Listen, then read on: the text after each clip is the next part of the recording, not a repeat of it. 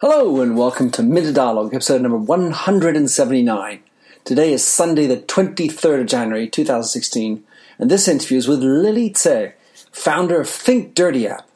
Based out of Toronto, Lily has made it her mission to make transparent the potential risks that are hidden in the list of ingredients of cosmetic products. With a database of over 300,000 products, Think Dirty will grade and rank each product based on carcinogenic and toxicological criteria. In this podcast, we explore how Lily has set up Think Dirty, how she uses the power of the crowds to help, as well as exploring the ever-important business model. As Lily says, it's about empowering the ingredient-conscious consumer, a venerable mission.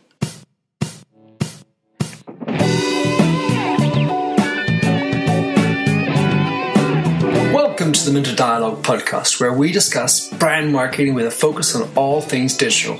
I am Minter Dial, your host and author of The Mindset. That's MYNDSET.com, where branding gets personal. You'll find the show notes to the blog for the upcoming interview. Let's cut to the quick. So, welcome to the Minter Dialogue. Today I have from, I can't say sunny Toronto, right, Lily? Piped in on Skype from Toronto, Lily Tse, who has started a really interesting concept called the Dirty app. So, Dirty app, tell us, Lily, who you are. What is Dirty app, and what's your mindset? Welcome to the show. Sure. So this is Lily here, founder, CEO of Think Dirty. So Think Dirty is an app that helps you to learn about cosmetic ingredients really easily, and with a simple scan and search of keywords. You can look at what the ingredients are about, and you can see how we rate them. We rate it neither clean or dirty. And if you like them, you can shop via our app. And if you found something not rated favorable, you can find better options. Super. What about your mindset? How would you describe your mindset, Lily? I think dirty, but I shop clean. It definitely is a name that sparks the interest. It piques the curiosity when you say Think Dirty, right? So it's a great name. So tell us, Lily, how you got into Think Dirty. I mean, you know, as we were talking a little bit beforehand, you know, are you a cosmetician working at a beauty company that's sort of finished with that, or a chemist? Tell us how you got into this. Sure. I think like most women, you always have an early relationship with cosmetics. Similar to most women, I like to look good. I love to feel good. So my relationship with cosmetics started early. And I start paying more attention as I get older. And also with the history of my mom having cancer, I start looking at ingredients more closely. So my background, why I started Think Dirty, really, it just followed a path. I want to ask more questions, ask meaningful questions about ingredient transparency and how it potentially related to our health, and really invite consumer to ask questions and learn more about ingredients. So you began this, you were saying, in 2013, that's right? So over 2 years ago? Yep. Tell us a little bit the status of so how many products you got on there, how many users, downloads, anything you can give us that you'd like to give us. Sure. So we just hit over 3 million scans from user, and so that's very exciting. Product database, we have about 300,000 from around the world. And user is still growing and growing, and we are, I would say, just under 1 million. So it's getting really good, and so hopefully 2016 we can continue that traction and continue adding users. All right, when you look at the 300,000 products that you've got listed, do you feel that there are certain areas that attract more people? Give us a little bit the categories that are the ones that people are most interested in finding out about what's in them. Sure. I think a few popular category, as you can imagine. I think hair care definitely is got a lot of attention. And the other interesting category you see people scanning more is nail polish. I think those two category, I think people just kind of have a natural assumption that the ingredients list is longer and the name is harder to kind of pronounce. So I think naturally that leads to people want to scan more and learn more about it. That's interesting because I had no idea. I would have thought skincare because that's sort of getting closer to inside as opposed to hair, which is sort of more talking about, these pieces on the end of our head. Yeah, it's interesting. I think, women relationship with hair also another interesting thing. If you think about in popular culture or even people every time they want to make a big change, they always do something with the hair, and hair symbolize vitality, sexuality a little bit. Sure. I don't know. I find it interesting. And also the hair care category, the variety of product is just unlimited, right? And also especially hair color too. I think hair color is another category where people feel like, there's a lot of unknown chemicals that they want to learn more. So, yeah, those two kind of interesting. But yeah, you know what? You never know. The funny thing is that the most popular list keep changing year per year. Depends on the trends too, right? So, for example, last year the nail polish category wasn't as popular than this year. Well, that leads me to believe that you're going to start to have some really interesting data. For the cosmetics industry. Is that something you're exploring as you go forward? Yeah, absolutely. I think, again, like most consumer app product, the access of what we have is definitely the data that, that we can understand what's the most popular and maybe even which ingredients are more, prevalent in product and, what are the trends over the years that, which one used more than the other one, definitely there's tons of data to be explored there. So, of course, Lily, that I worked at L'Oreal for 16 years, so I have not a passing understanding of cosmetics industry. One of the things that, of course, is a challenge is that you have global companies with lots of local renditions. So how do you keep the database clean? Because I'm going to give you an example. Sure. The first that comes to my mind is there was this hair care brand called Kerastase, which is an upscale hair care brand for professional hairdressers. And it was called Kerastase in the rest of the world, but in Germany it was called Keralogi.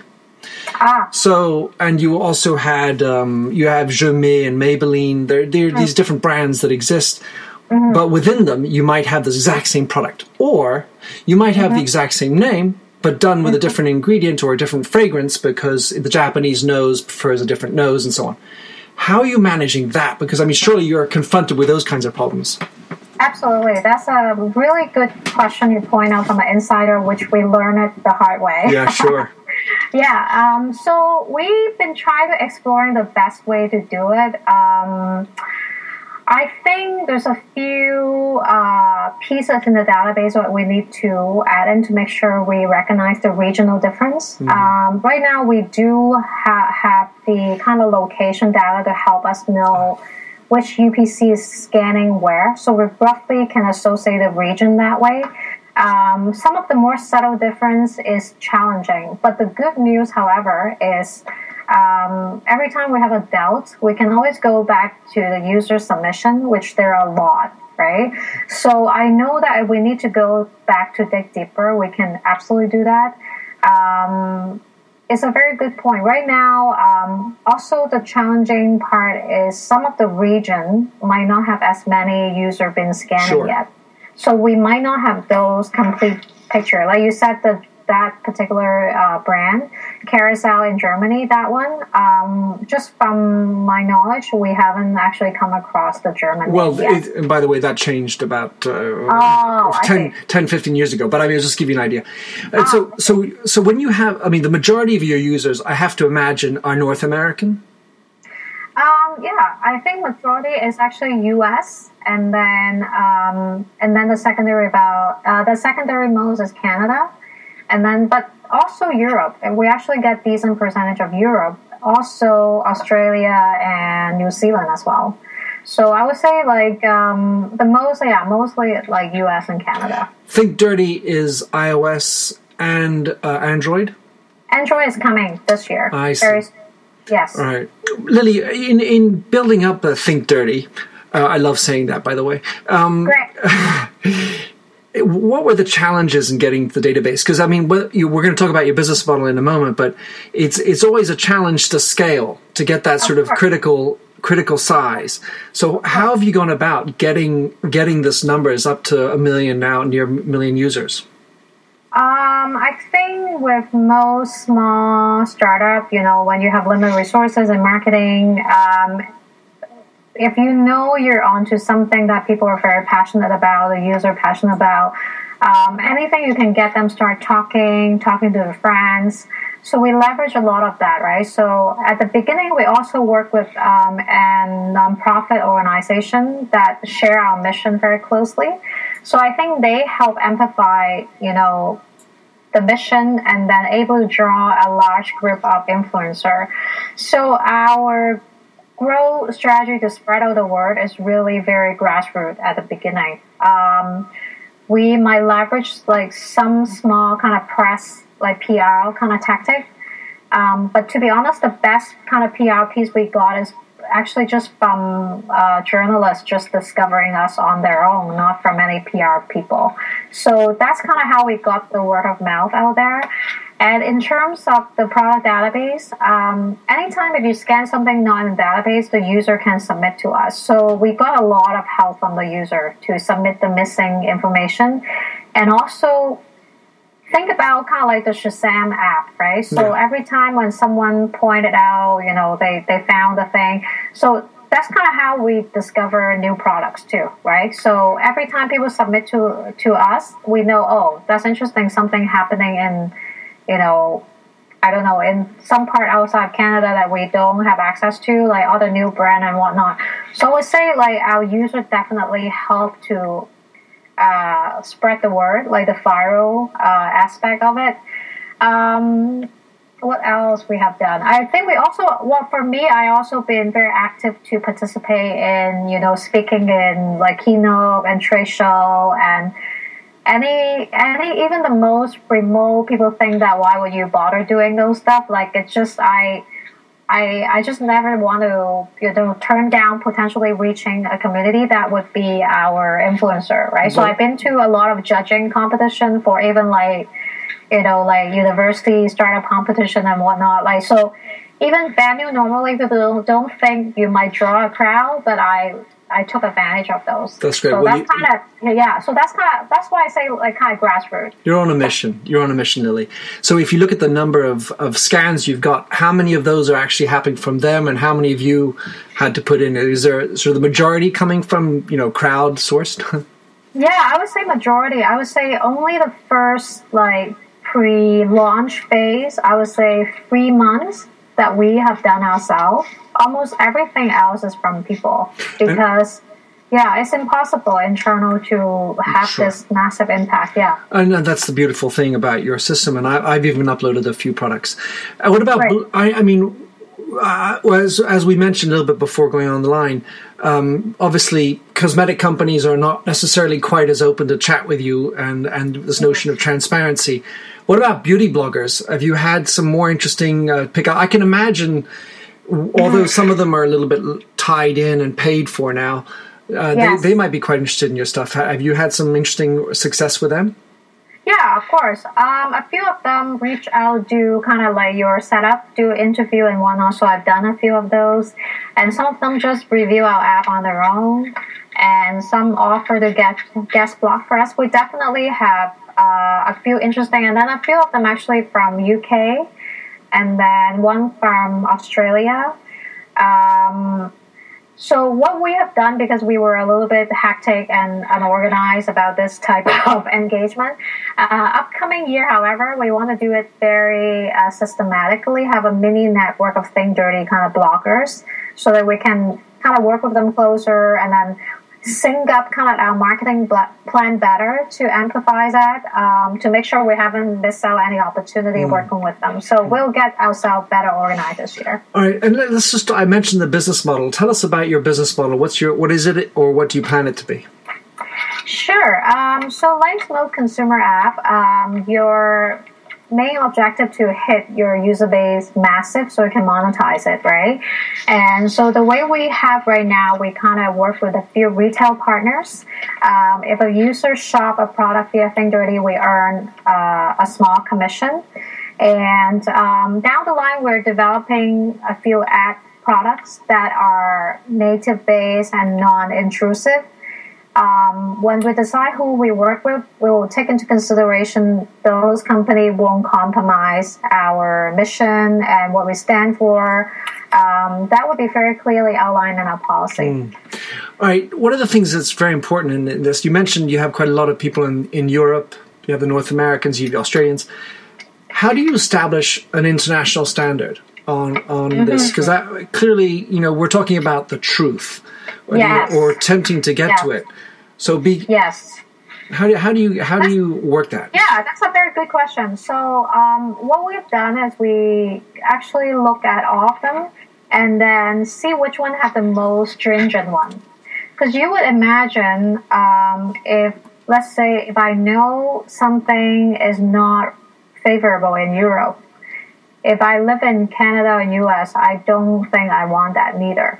Because if we live in the same world, it's the same type of chemical, why someone have question and the other one doesn't. And also, so long story short, we follow, we kind of take the lead from the EU standard. Because I think around internationally, EU seems to have a little bit more stringent. And also the philosophy of regulation policy in general is they follow the precautionary principle. So meaning that they kind of would not say it's safe until it's proven, versus the other way around in US and Canada. Innocent before proven guilty, or guilty before proven innocent. Yeah, exactly. So the principle is kind of flipped, right, in North America. Mm-hmm.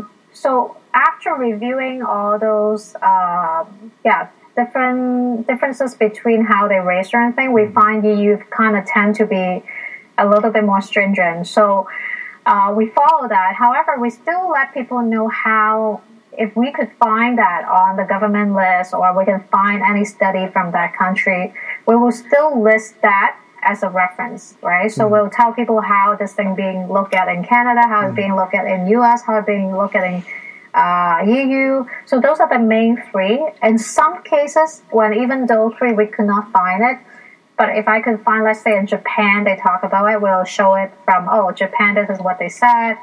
I guess we don't discriminate. Any bit of information could help consumer to make an informed decision.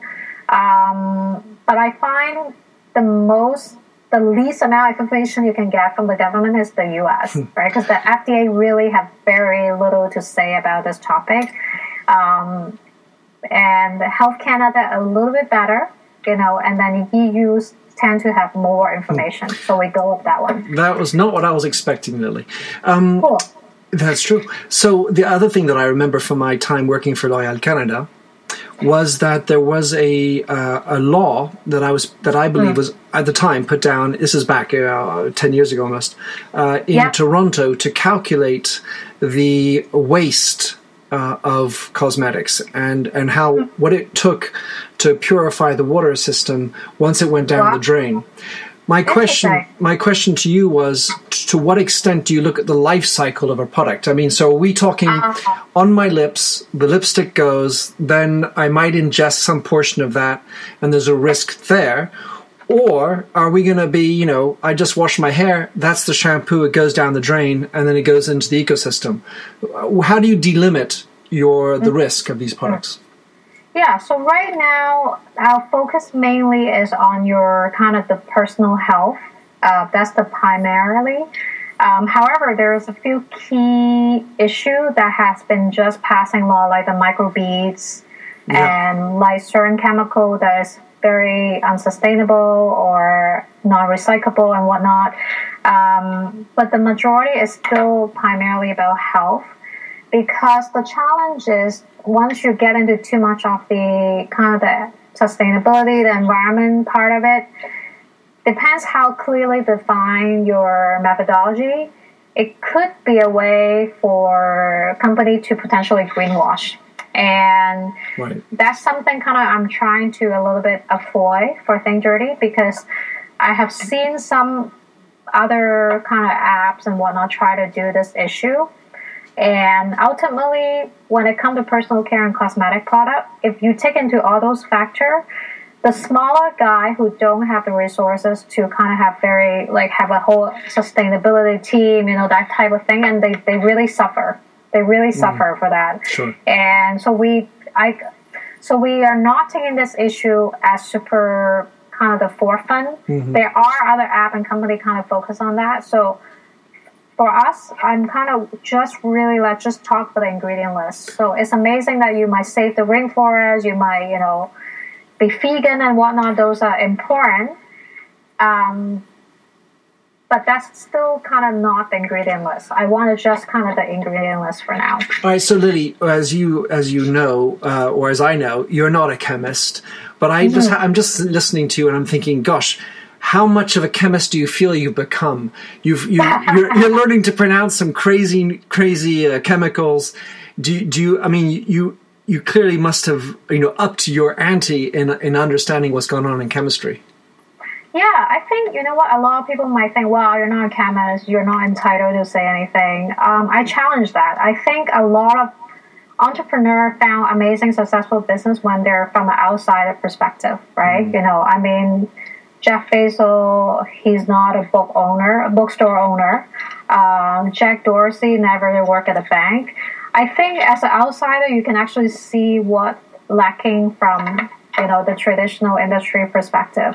Since I'm working on Think Dirty, I spoke to tons of chemistry graduates, and a very simple question I just asked them, does your teacher ever, mention even like one class about safety on, conventional ingredients and whatnot?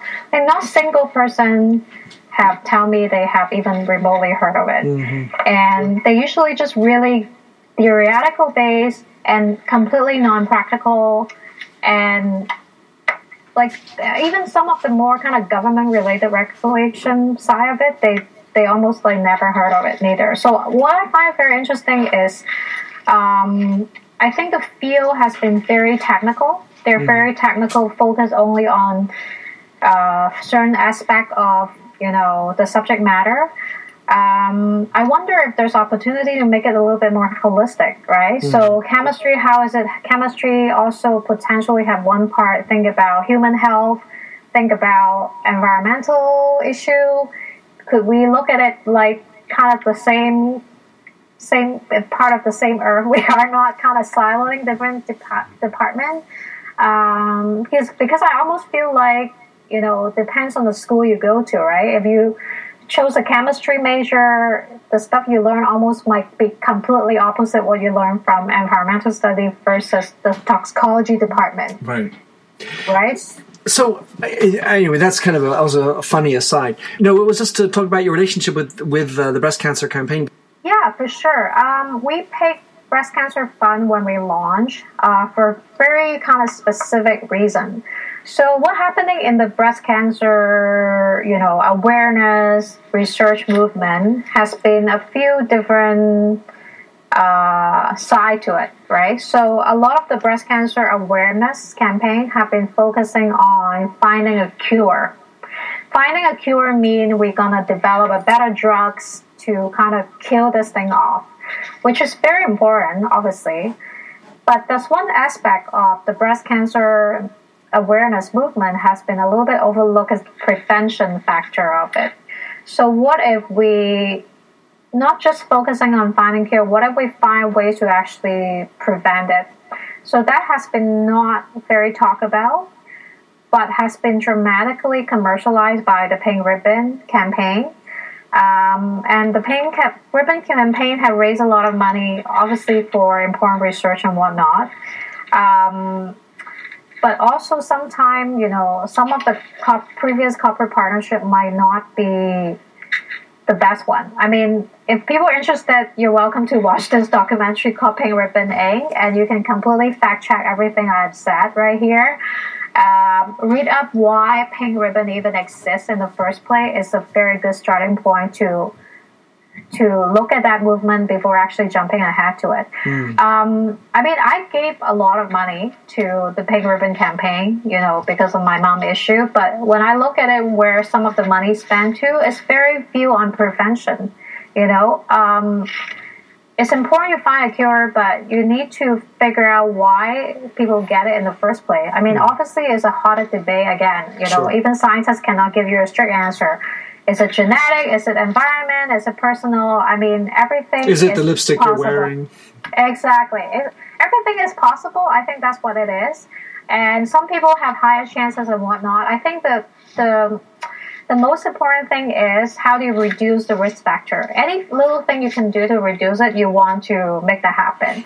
So one side I find it very, very not talked about was the environmental side of it, like other than the food we eat, how come no one talk about the stuff we use, the pan we cook in, things like that. So that's why we picked that particular charity, because if you look at even their logo, they don't have any pink color in it.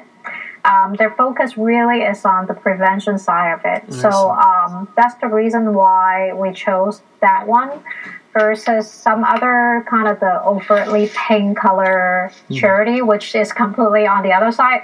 I haven't even touched on the topic of the sexualization of the disease. Mm-hmm. That's a completely whole other topic. When people talk about breast cancer, they just kind of show people, show image of breast, when it's actually the opposite. It's a very traumatic experience for survivors. Sure. Sometimes they've gone through surgery and whatnot. Exactly. So I think that's a whole other topic not even related to this. But I think so. That's why when we chose the charity, it's very important to me what their focus is on. Mm-hmm. If it's just cure, is enough of charity focusing on that. I was looking for a charity that really focused on prevention, education on the environmental side of it. And observationally, it just sounds very Chinese to think about prevention, you mentioned, mm-hmm. and then also holistic. It just sounds very Chinese. But we're not going to get into a Chinese medical debate. Absolutely. So last major question for you, which is, of course, you're a designer, you have an agency background, so you must be having a field day sort of working with the app and the UX and all this stuff. Give us an idea, because I've used the app. It's worked beautifully for me. I enjoy the facility. Tell us what some of the things you're working on in, whatever version, you're working on now. Yeah, I think the next phase of Think Dirty is we want to make it from more like a pure utility focus to add in a bit more discovery for it. So people not just go there to look up one thing or two thing or three thing, but you go there almost every day, every week to look for what potentially interesting that you could shop that is good for you. So that will be the next big focus for us. And how to display information in even more useful way, how to make sure there's absolutely no confusion for a certain kind of rating situation like that. I think making the information even more clear to understand for a user in a very short amount of time would be my focus. Yeah, there's I think those are the main things. The challenge for you is to, be the bastion of truth. And so that's a high mantle to have to carry. So you always trying to carry that. At the same time, people on a mobile, the patience and the desire to have a long script not there, especially if you get into small print. But anyway, I wish you lots of luck with this, Lily. It's a great mission. And so what's the best way for, of course, we have to download thinkdirty.app, but tell us what's the best way to connect and know more about Think Dirty. Sure. Our website is thinkdirtyapp.com, and you can also look us up in Facebook and Twitter. So Twitter is just at thinkdirty. I think those are the best way. We're also on Instagram too. So again, it's just instagram.com/thinkdirty. All right. Well, Lily, thanks so much for coming on the show. Great talking to you. Good luck with continuing on thinking dirty but acting clean. Yeah. Okay. Thank you. Okay. Thanks for having me. Thank you. Thanks for having listened to this recording of the Minter Dialogue Show. You'll find the show notes on themindset.com. That's mindset with a Y, where you can also sign up for my weekly newsletter at /subscribe. If you like the show, please do rate it in iTunes. That really makes my day. Happy trails, and enjoy Josh Sachs's Painted Fingers. Oh, fill me with all your colors, any different way to rid me of the gray. And